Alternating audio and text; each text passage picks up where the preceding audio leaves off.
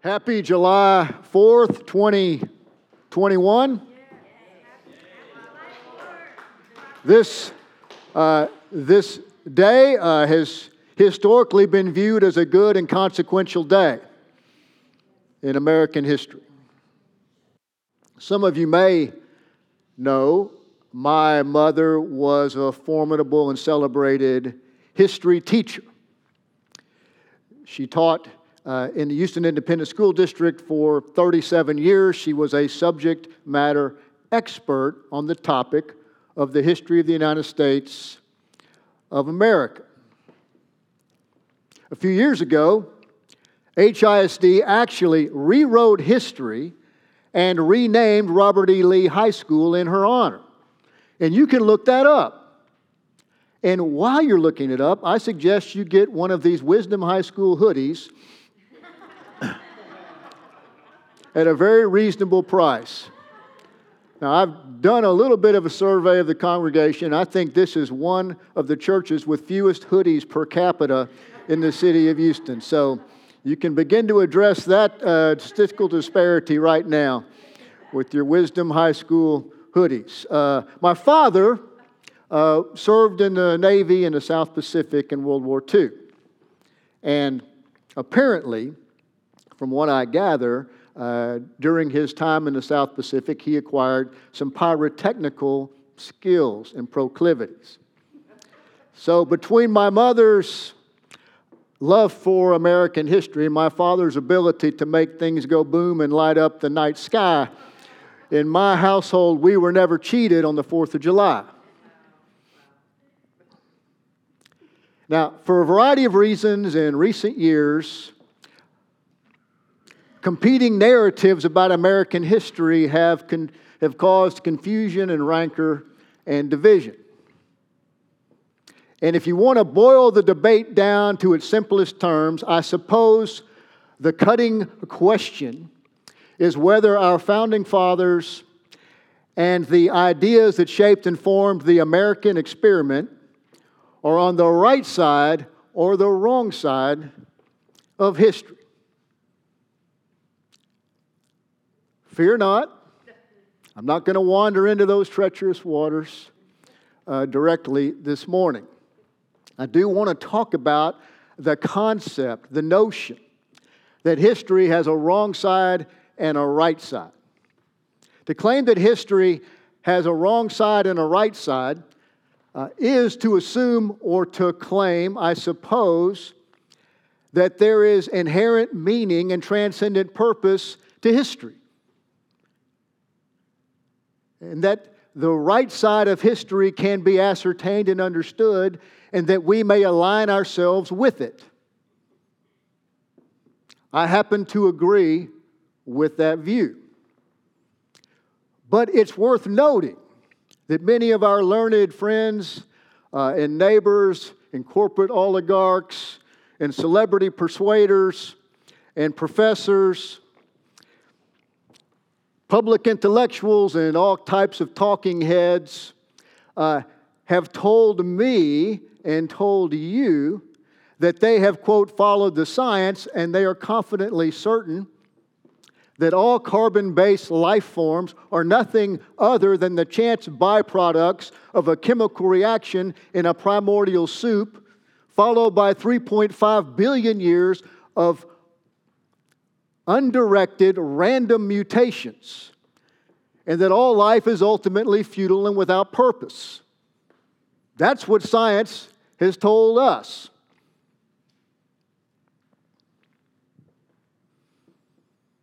If that's true, then there is no right side or wrong side to history. History is just sound and fury signifying nothing. The tale told by a billion idiots who are now nothing more than food for worms, or ultimately will be. So I get slightly irritated and frustrated when the same public intellectuals tell me those two contradictory things at the same time. They tell me that they know who's on the right side and the wrong side of history, and they tell me at the same time that there is no purpose or meaning to history. You don't get to have it both ways. So I hope to bring a biblical perspective to bear on the question about the purpose and meaning of history, if you'll indulge me as I try to do that. So the fact that I occasionally get frustrated and irritated these days is a well-documented fact. Those who have had the occasion to have a casual conversation with me have no doubt noticed that tendency, and I'm not going to excuse it. In fact, I'm going to address it prophetically today. But let it be said that I am a grumpy 65-year-old man who likes the 4th of July, just for the record. So we're continuing our series in the Apostles' Creed. And we've come to the heart of the creed in which we affirm our belief, our core conviction that Jesus suffered under Pontius Pilate, was crucified, died, and was buried, and he descended into hell. My point today will be that the cross of Jesus Christ shows us the meaning and purpose of history, and also shows us how to be on the, quote, right side of history. Let's start with the first vision in Revelation.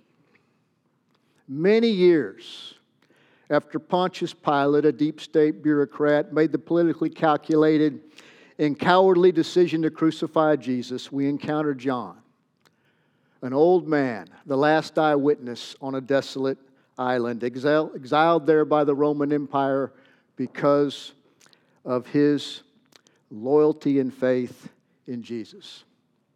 At that time, Christians in various parts of the Roman Empire were suffering persecution because of their fidelity to Jesus and their refusal to capitulate to the prevailing political and philosophical and religious orthodoxy of the day, which would have them confess that Caesar is Lord and Savior, and that the Roman Empire is the be-all and end-all of human history.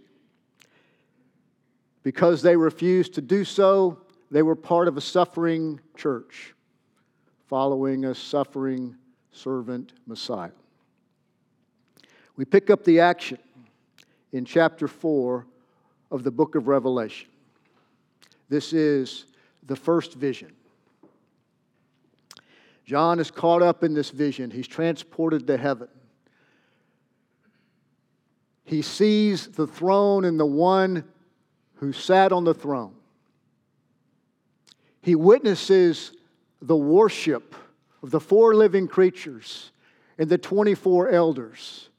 He hears the chorus, "Holy, holy, holy." His heart is full and his mind is blown. But the real punchline to the vision comes in chapter 5. Chapter 5 begins by John's account, and I quote, "I saw in the right hand of the one who sat on the throne a scroll with writing on the outside and the inside, sealed with 7 seals. And I saw a mighty angel crying out, 'Who is worthy to open the scroll and to break the seal?' But no one was able, in heaven, on earth, or under the earth, to open the scroll or even to look upon it."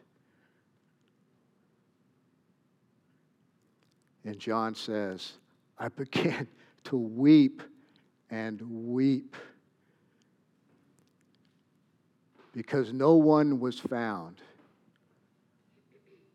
who could open the scroll and to look upon it." So what's happening here?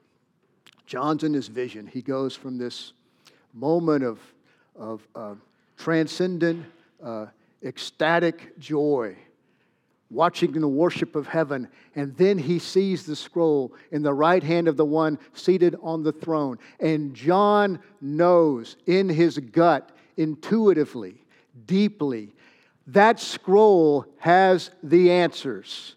That scroll can explain human suffering, human desolation, human hope, human courage.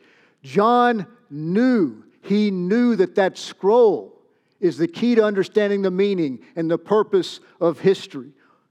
The deepest questions are answered, but the answer is not accessible because no one is worthy to take the scroll or even to look upon it. And so the scroll is in the right hand of the one on the throne. And John is just weeping at the frustration.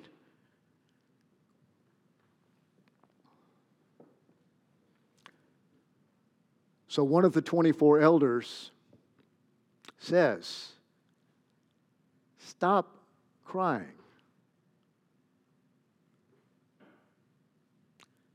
The Lion of the tribe of Judah, the Root of David, has fought and won a great victory, and thus he can open the scroll and break the seal. And John's immediate reaction is, that actually makes sense, of course. If I want to understand the meaning and purpose of human history, I look to the greatest warriors. I look to the military victory. I understand the great battles where superior strength and might and strategy overcomes an enemy. And so John's expectation is that he's going to see a really powerful figure.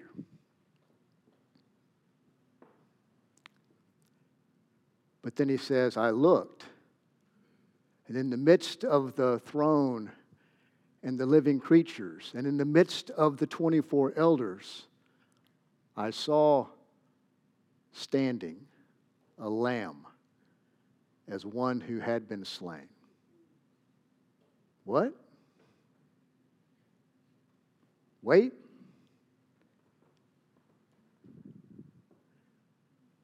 And the action continues.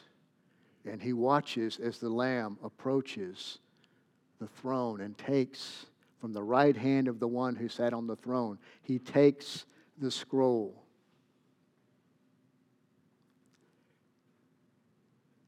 And a new song breaks out in heaven among the living creatures and the elders. You are worthy to take the scroll and to break the seals, because you, by your blood, have purchased human beings from every tribe, tongue, nation, and people for our God. And then myriads of angels join in. Worthy is the Lamb. And then ultimately, every creature on earth, in heaven, under the earth, even in the sea, in God's vision, joins in the song, Worthy is the Lamb who was slain.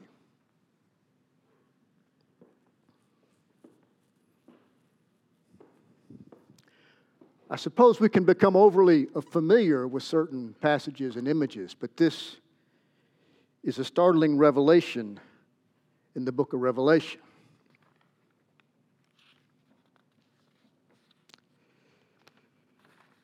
And really, there you have it. The meaning and purpose of history is found in the Lamb who was slain. God Almighty overcomes the humanizing powers of the cosmos, the violence, the greed, the enmity, the division, the rancor, the hatred, the warfare. And he does so by a stunning act of sacrificial, self-giving, suffering love. We are forgiven and set free because Jesus died for our sins. Human beings from every race and culture and tribe and language and region have been rescued by God's love for God's love. This is our story, this is our song, and this is the message of the cross. Which brings us to our passage today. Our passage today that we're going to focus on primarily is from Paul's first letter to the knuckleheads at Corinth, picking up in verse 18 of the first chapter. I'm going to read for you my own translation. This would be the New Jack Version, not yet for sale. I'm giving it away this morning. Paul writes, "For the message of the cross is moronic nonsense to those who are perishing, but it is God's dynamic power for us who are being rescued.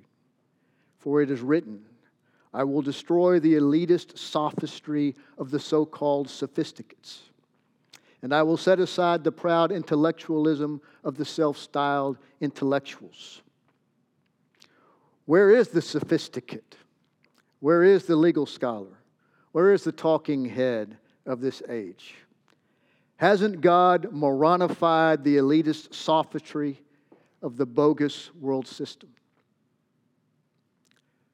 Now, for those of you who are Googling the verb moronified on dictionary.com, it's not there yet. Sometimes to have an accurate translation of the Greek, you have to invent a word in the English, is my experience.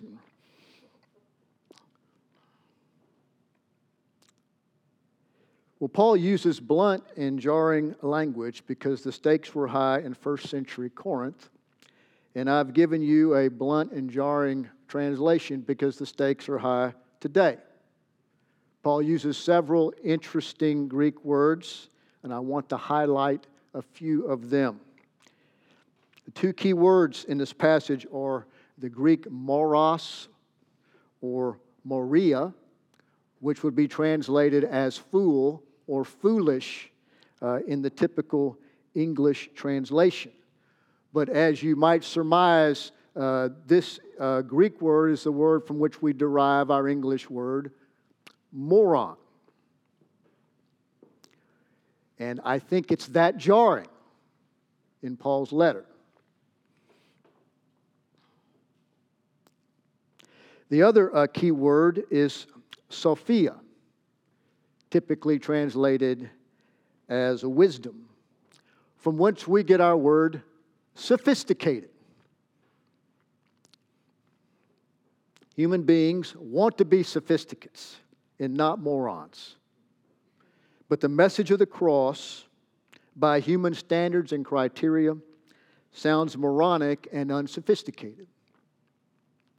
The message of the cross moronifies our notions of wisdom. In other words, the cross shows us that we do not know what we do not know, and that we do not even know that we do not know what we do not know. And I could go on. Winston Churchill and other sages have observed that history is written by the purported winners.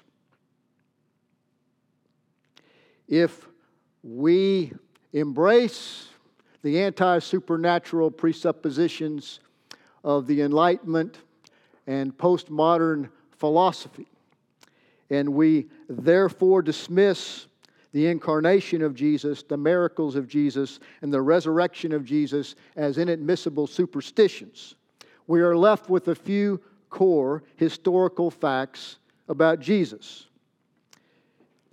Jesus was a carpenter's son from a small town, a nobody from nowhere.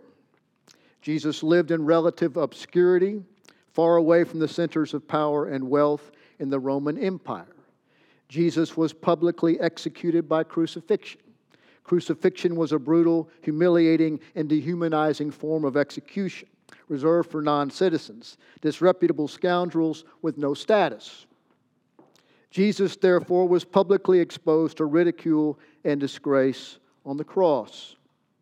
Romans celebrated winners and mocked losers. Given those historical facts, how might a sophisticated, self-respecting Roman citizen respond to Paul's gospel? Something like, "You were telling me that I should offer my heart and my loyalty to this loser, this defeated, disgraced nobody, one of thousands of nobodies, crucified by the mighty and just Roman Empire?" That is moronic nonsense. The message of the cross was a tough sell then, and it's a tough sell now. Paul, of course, was not trying to craft a feel-good message for popular consumption based on conventional notions of power, success, or wisdom. The gospel was not the result of various focus groups and consultants coming up with the best possible narrative for the time and the place. Paul preached Christ crucified because he knew it was true. He knew it was true even though it was a scandal for proper religious people and moronic nonsense to self-styled intellectuals. Paul himself had been an extreme skeptic about Jesus and his followers, but then he had a close, personal, life-altering encounter with the resurrected, crucified Messiah. After that, he knew that human beings have to make a fundamental choice. We can try to be wise in our own eyes, trusting human wisdom, human ingenuity, human morality, or we can surrender our hearts and minds to the God who demonstrated His love on a Roman cross. Some within the church of Corinth claimed to be followers of Jesus, but they were enamored by the standards of status and the ideologies of the bogus world system. I can say the same thing about us today. The Corinthians were overly impressed with themselves, and they tended to be underimpressed by the message of a crucified Savior. They were missing the point of the cross and looking for ways to bolster their pride in their own spiritual and intellectual gifts. They saw themselves as winners. They did not like Paul's constant emphasis on the downer of the cross. So I have a lot to say about the message of the cross. More than I can say in our allotted time. I've narrowed my points down from 27 in my first draft to 5, or 5.5, depending on how you count. So I just want to methodically and efficiently work through those if I can resist the temptation to go on and on about each one. So the first point I want to make about the cross exposes the futility and the folly of human pride and shows us the catastrophe of our sin. We may take pride in our religiosity or our morality, or pride in our intellectual sophistication. A lot of us find time to do both. The cross tells us that we cannot be religious enough, or moral enough, or smart enough to rescue ourselves from our selfishness, our anger, our addictions, our bitterness, our envy, our greed, our lust, or our lies. The cross shows us that our sins, which we rationalize and excuse, are deadly serious. The wages of sin are death. The cross shows us the wages of sin. Point number 2. The cross reveals who God eternally is and what history ultimately is about.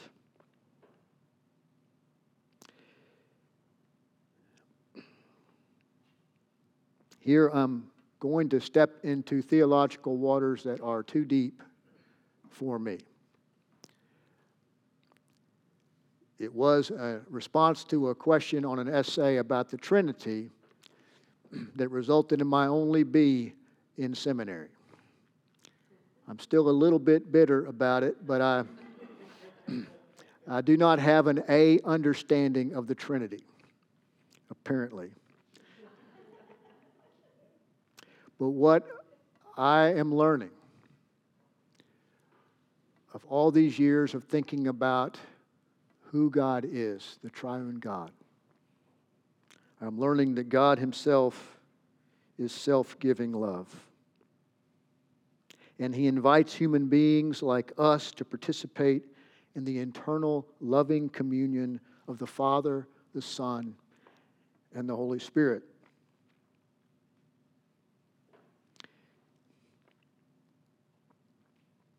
It is a mind-blowing logic defying reality, that God Himself, His very being, is relationship. Love is not what God does, although He does love. Love is who God eternally is. If God had never created anything, there is love in the Trinity, real love between Father, Son, and Holy Spirit. It's the very love we were created to experience and participate in. That's why we exist.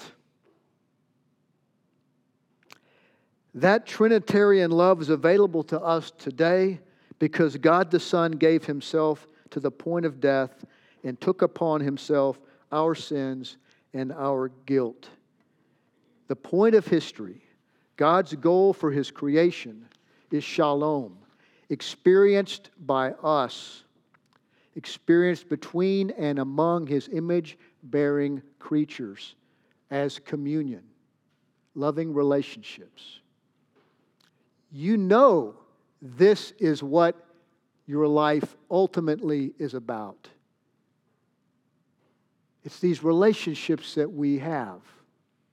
It's these moments that we cherish, that we hang on to. That's why death is such a catastrophe for us, right? It's the end of those relationships as far as we can tell. This is not what we're created for. We're created for a love that lasts. And we're created to experience that love now by God's grace. The purpose of history is communion. Point number 3. The cross shows us that God suffers for us and with us.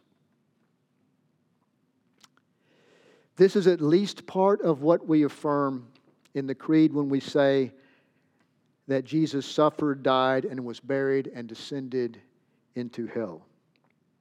Jesus, God Himself in human flesh and blood, experienced the full measure of the devastating reality of suffering, abandonment, and death.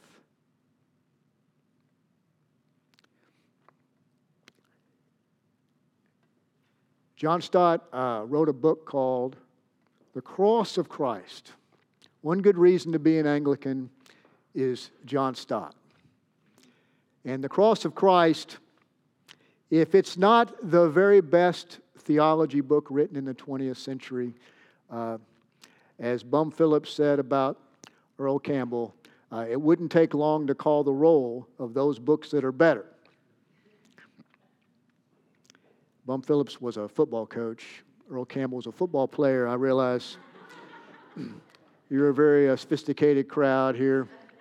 You may not know these pop culture facts. So John Stott put it this way, and of course, I'm just going to quote him. I could never myself believe in God if it were not for the cross. The only God I believe in is the one Nietzsche ridiculed as God on the cross in the real world of pain. How could one worship a God who was immune to it? I have entered many Buddhist temples in different Asian countries and stood respectfully before the statue of the Buddha, his legs crossed, arms folded, eyes closed, the ghost of a smile playing round his mouth, a remote look on his face, detached from the agonies of the world. But each time, after a while, I have to turn away. And in imagination, I have turned instead to that lonely, twisted, tortured figure on the cross, nails through hands and feet, back lacerated, limbs wrenched, brow bleeding from thorn pricks, mouth dry and intolerably thirsty, plunged in God-forsakenness. This is the God for me. John Stott, The Cross of Christ.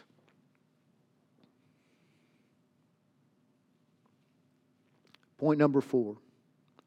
The cross makes it possible for those who are perishing to become those who are being rescued. These are not fixed and faded categories. God's gift on the cross is for everyone.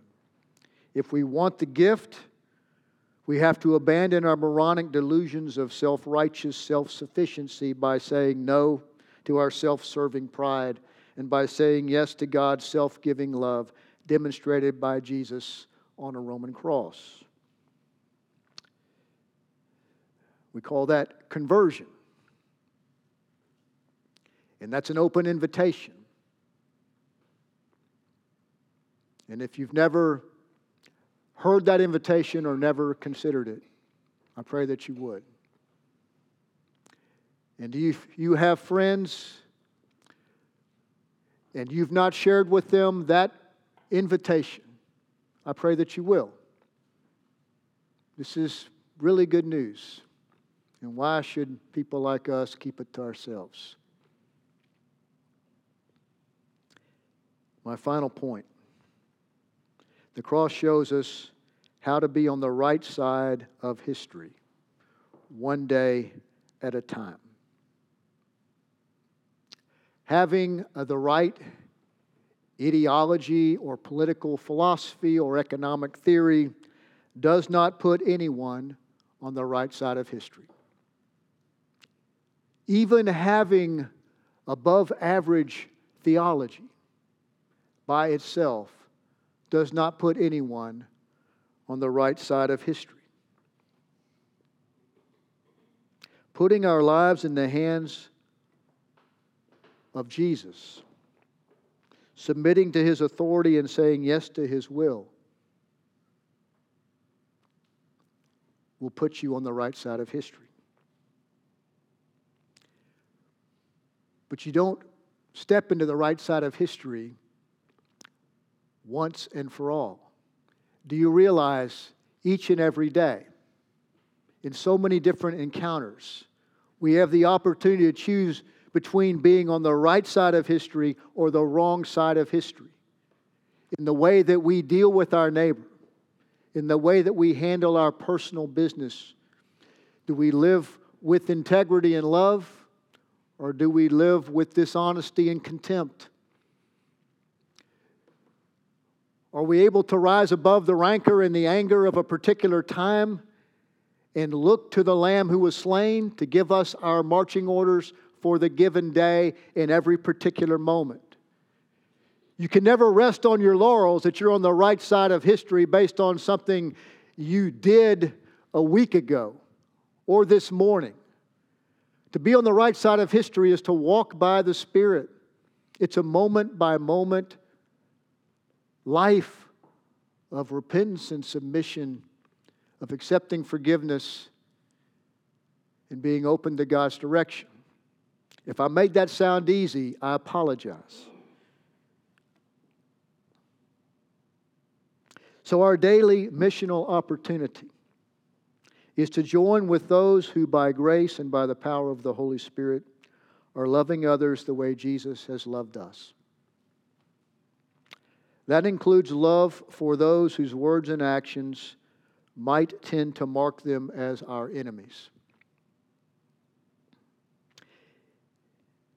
Those who dismiss us, Jesus' followers, as unsophisticated, moronic, and phobic.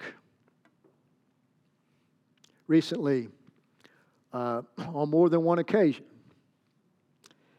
I have caught myself feeling a little bit of contempt for those who seem to hold me and everything I believe in contempt.